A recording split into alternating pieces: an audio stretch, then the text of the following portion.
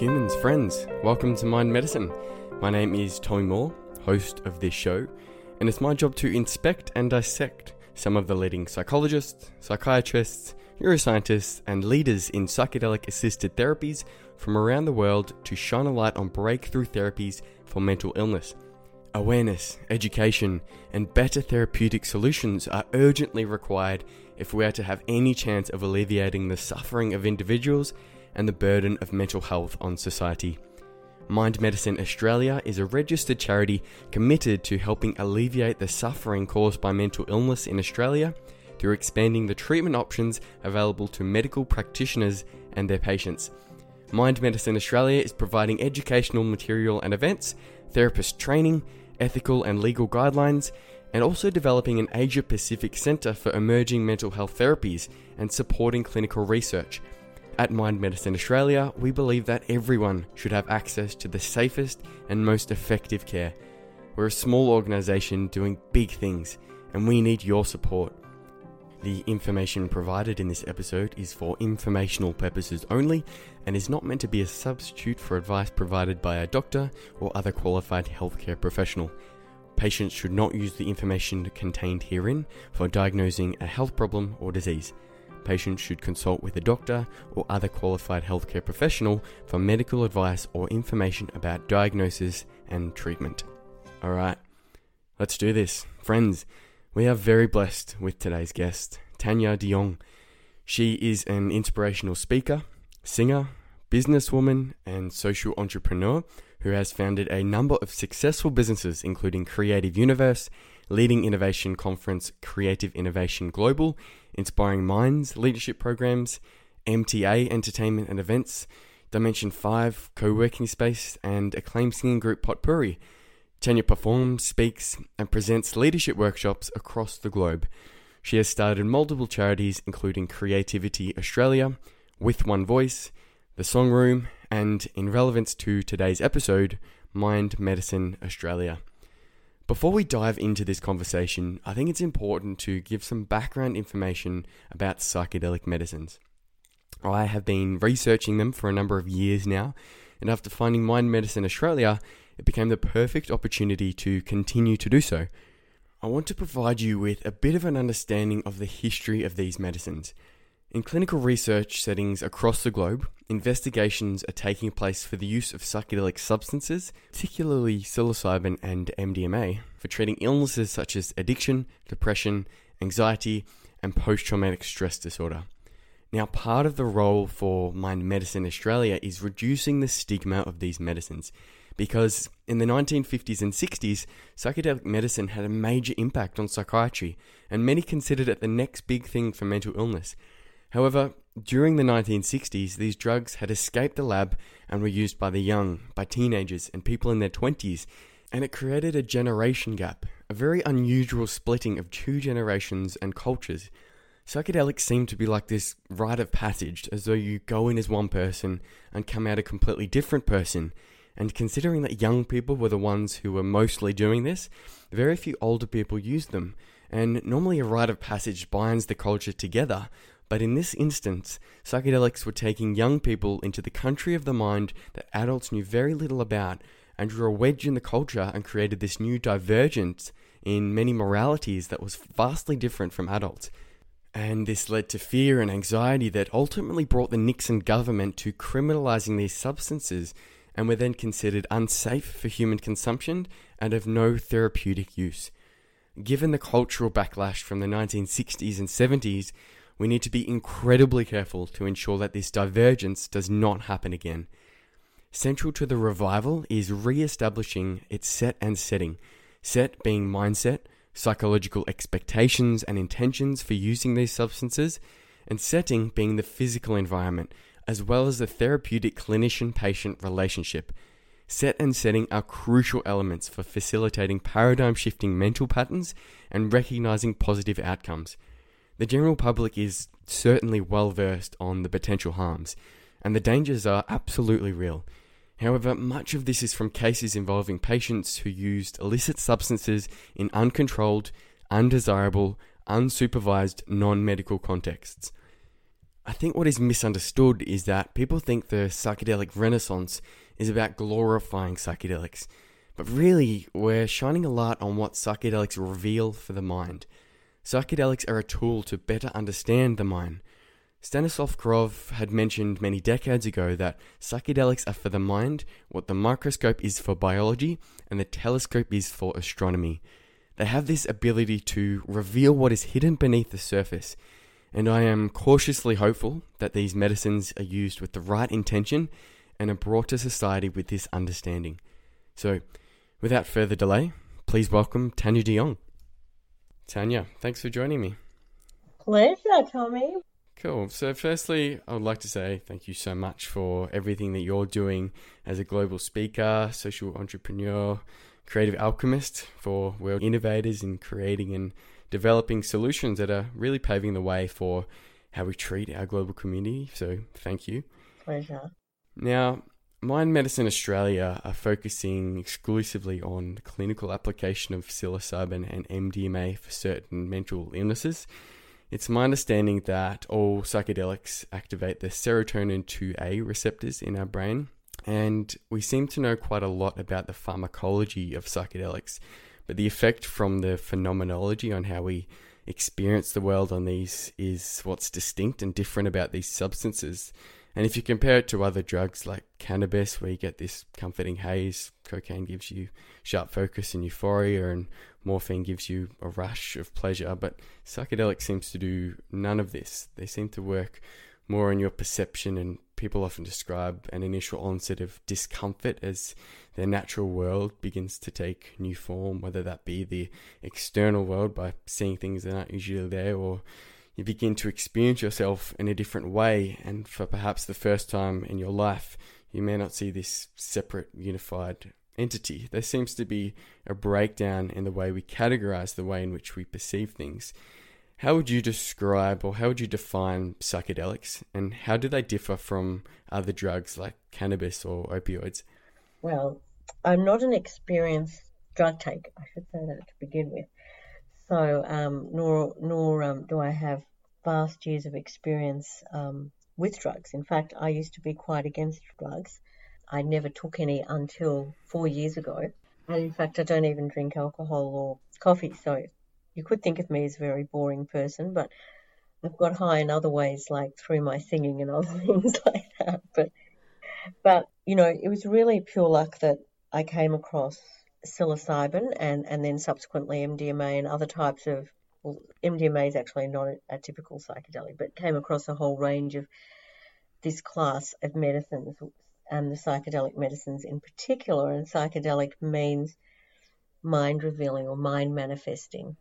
And it was really by chance that I was reading a blog of Tim Ferriss's, and then he referred to an article by Michael Pollan, who's written a wonderful book called How to Change Your Mind, which is really about his experiences with psychedelics as somewhat of a skeptic. And this book has now become a bestseller globally, and hit the New York Times bestseller list for many, many months and so on. So it was reading Michael Pollan's article that I read in the New Yorker 4 years ago, and I was so compelled by this article, which spoke about this particular patient's experience with psilocybin, the breaking down of boundaries and the bypassing of the default mode network of your brain and all this stuff. And the person happened to be a Holocaust survivor. I'm also the daughter and granddaughter of Holocaust survivor. A lot of us carry this intergenerational trauma. So that was really how I became interested in psychedelics, and that I then sought to join one of the trials overseas. I couldn't get in because there weren't any trials really for fundamentally healthy participants. And so finally, my husband and I managed to secure a guide so that we could have a session of psilocybin in a very controlled, supervised environment in the Netherlands where these medicines are legal. And this experience was so profound in terms of dissolution, I guess, of self and ego, and experience of oneness and connection with everything and everyone and all of nature. It was just one of those things, like honestly, I always thought there must be more to life than what I was seeing.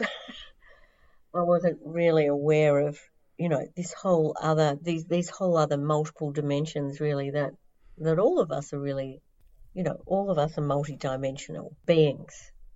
Right. It really opens up your mind to new possibilities, really. And you mentioned the self. When we think about the self, it's very easy to take it for granted.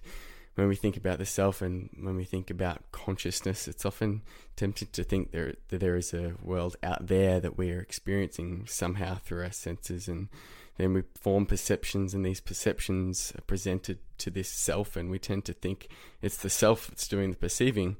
But what we seem to be finding, both through psychedelics and independently through things like meditation, is that the self is itself a perception. Same mechanisms that build up to allow us to perceive the world are the same mechanisms that created the sense of self. No, that's right. And, a lot of us and a lot of the problems that we're experiencing in society, and particularly now, but this has been an ongoing issue, this sense of disconnection, of separation, a lot of people's sense of lack of belonging, the sense of increasing division and polarity that we're seeing in the world today. This sense of othering that we do to other, they're not like me, they're not, oh, no, they don't think like me.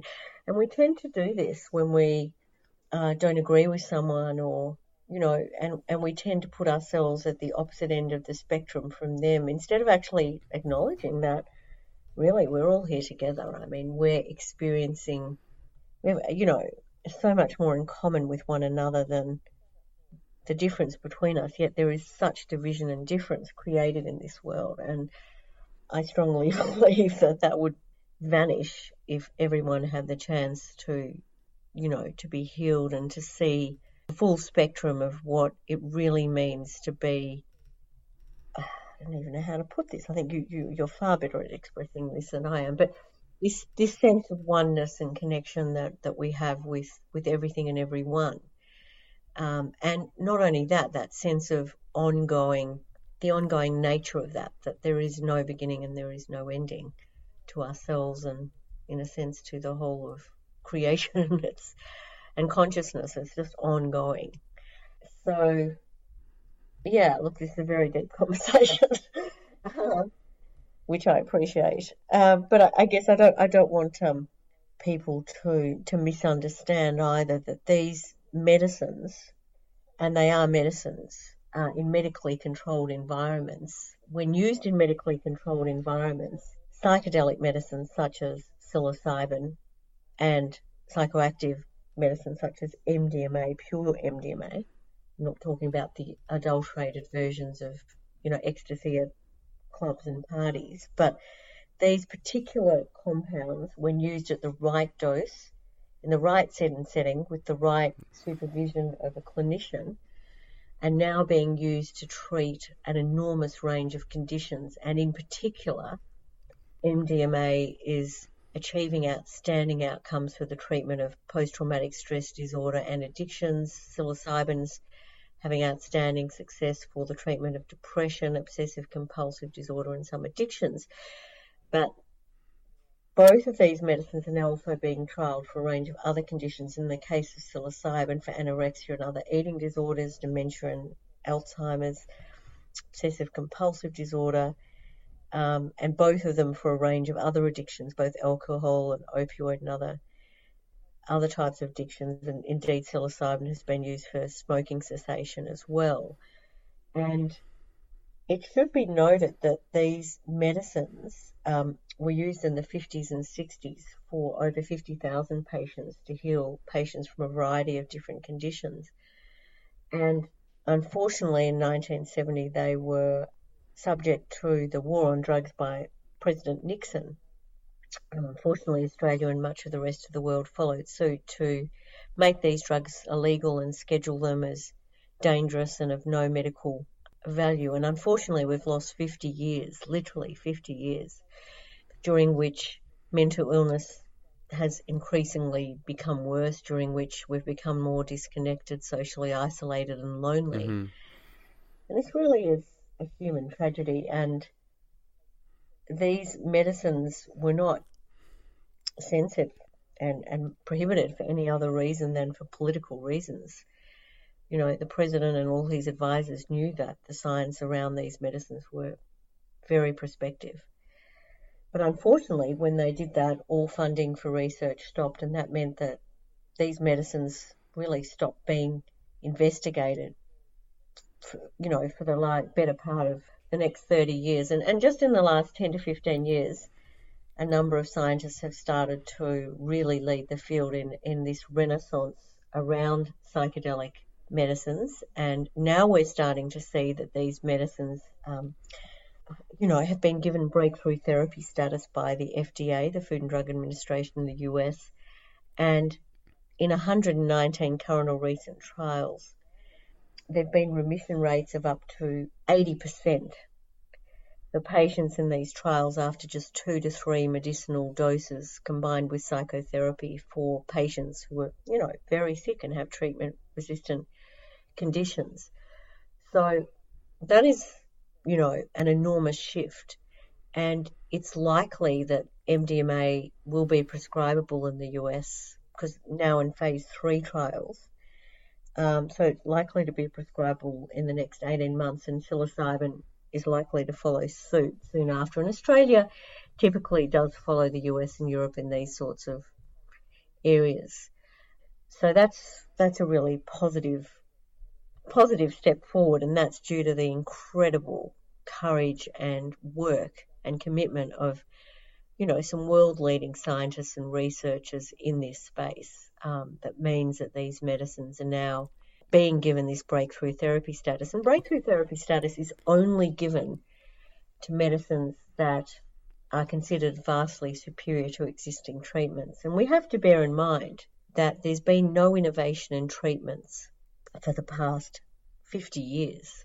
So antidepressants were innovated about 50 years ago, and there's been no innovation in treatment of those, or, no innovation in those particular formula, in a sense, since that time. And as many of your listeners will know, and as all of us know who are surrounded by loved ones or ourselves who are experiencing depression or anxiety or post-traumatic stress disorder, the current treatments are woefully insufficient. I mean, the antidepressants are only achieving remissions of up to 20 to 35%, and same with psychotherapy. So there's no remissions above 35% with current treatments. So that means that current treatments do help some people, and we're not at all saying that they don't help some people. They just don't help enough people.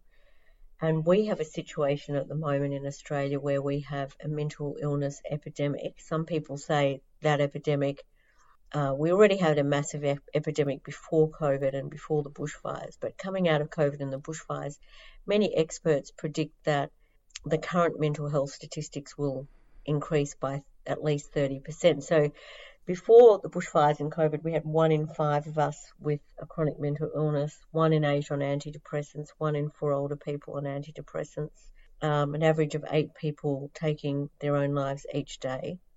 If that increases by 30%, which most people believe is the case, we don't have the tools at the moment to help the millions of people who are suffering, and psychiatrists and psychologists and GPs and others.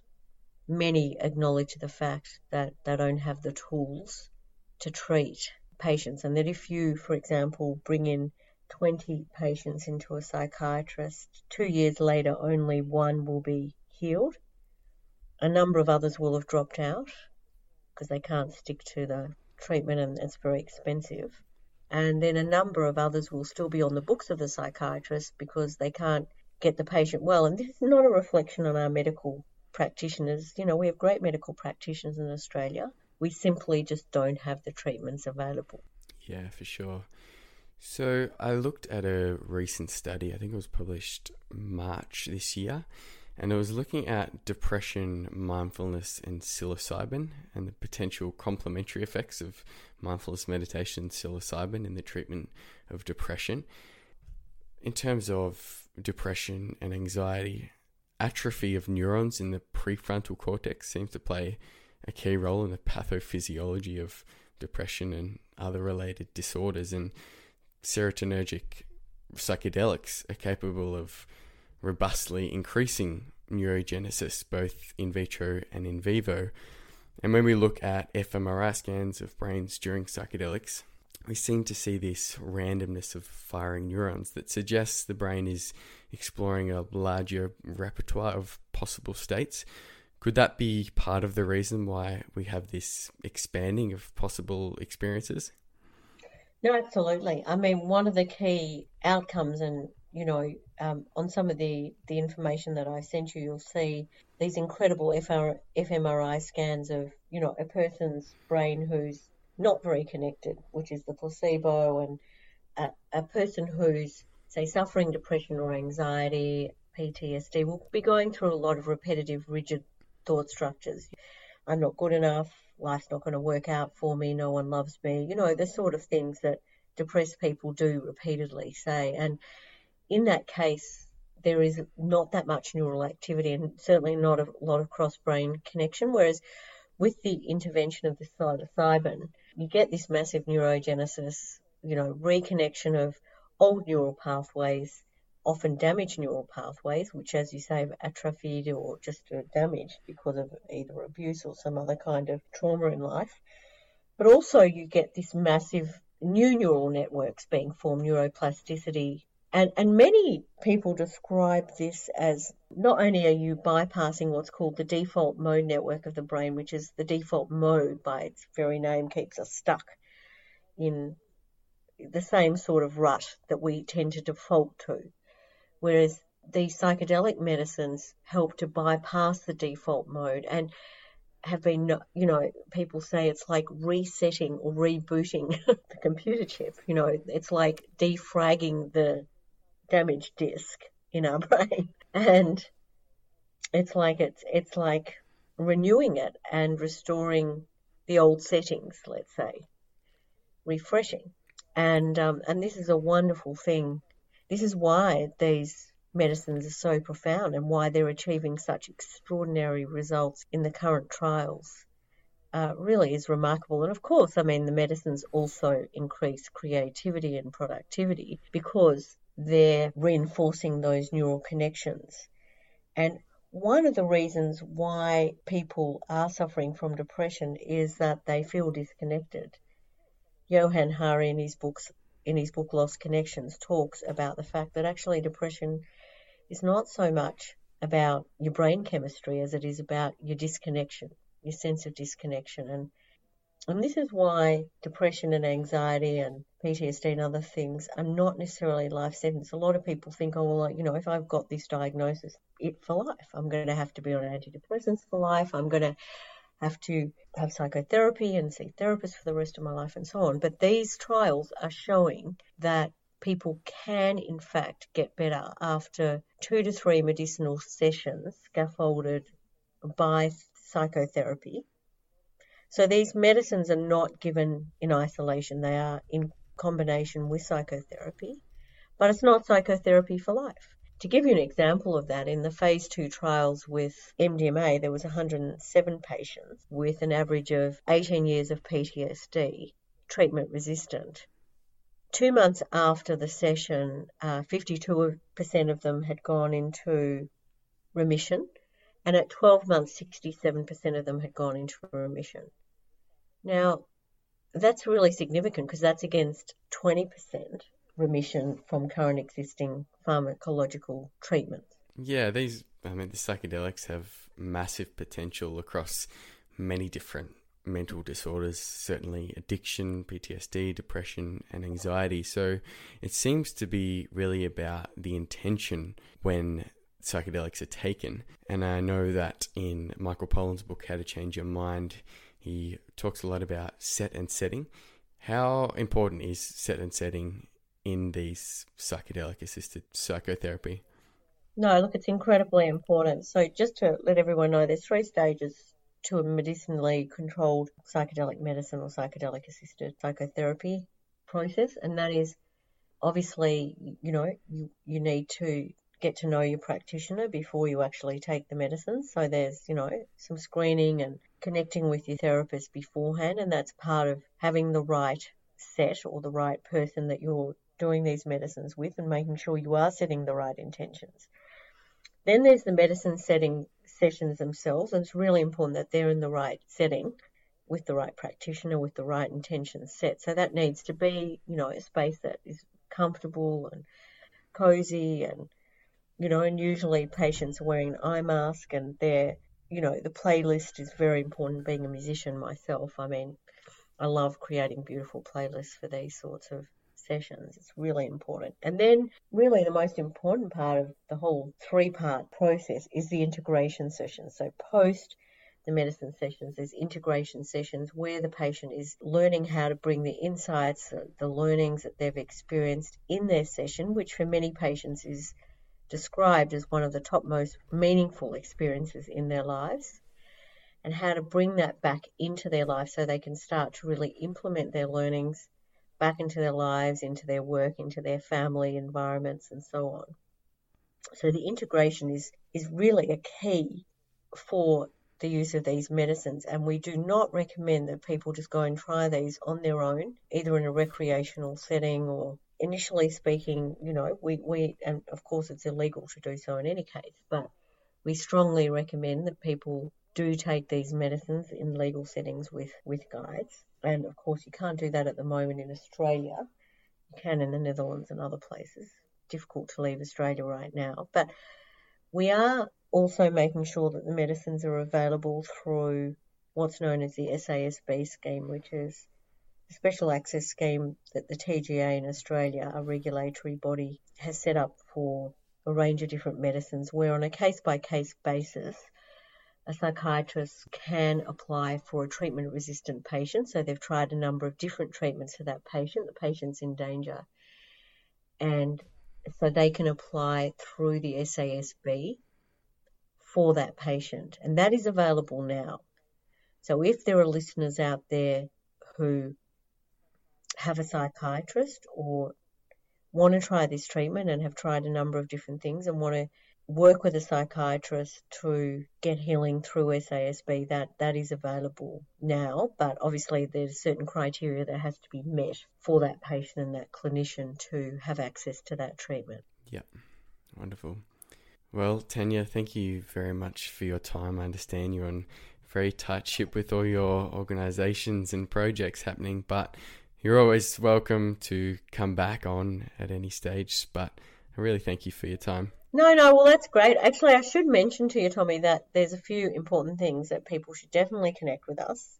Get involved. We have chapters starting up all around Australia, in capital cities and rural and regional areas. We also have just launched a certificate of psychedelic therapies for clinicians, psychiatrists, psychologists, GPs, drug and alcohol counsellors, mental health nurses and others. So that's going to commence in early 2021, and people need to register now because it's nearly being oversubscribed. And we've got a whole range of other projects that we're also working on. So we're a charity and we need support. We need donations to make sure that these medicines can be accessible, affordable, available to all Australians who are suffering. Definitely. Let me know however help I can. I'm more than happy to help you and on your journey with Mind Medicine. And really, I think psychedelics can change the way the world sees itself, and I think they are a step in the way forward in our global community.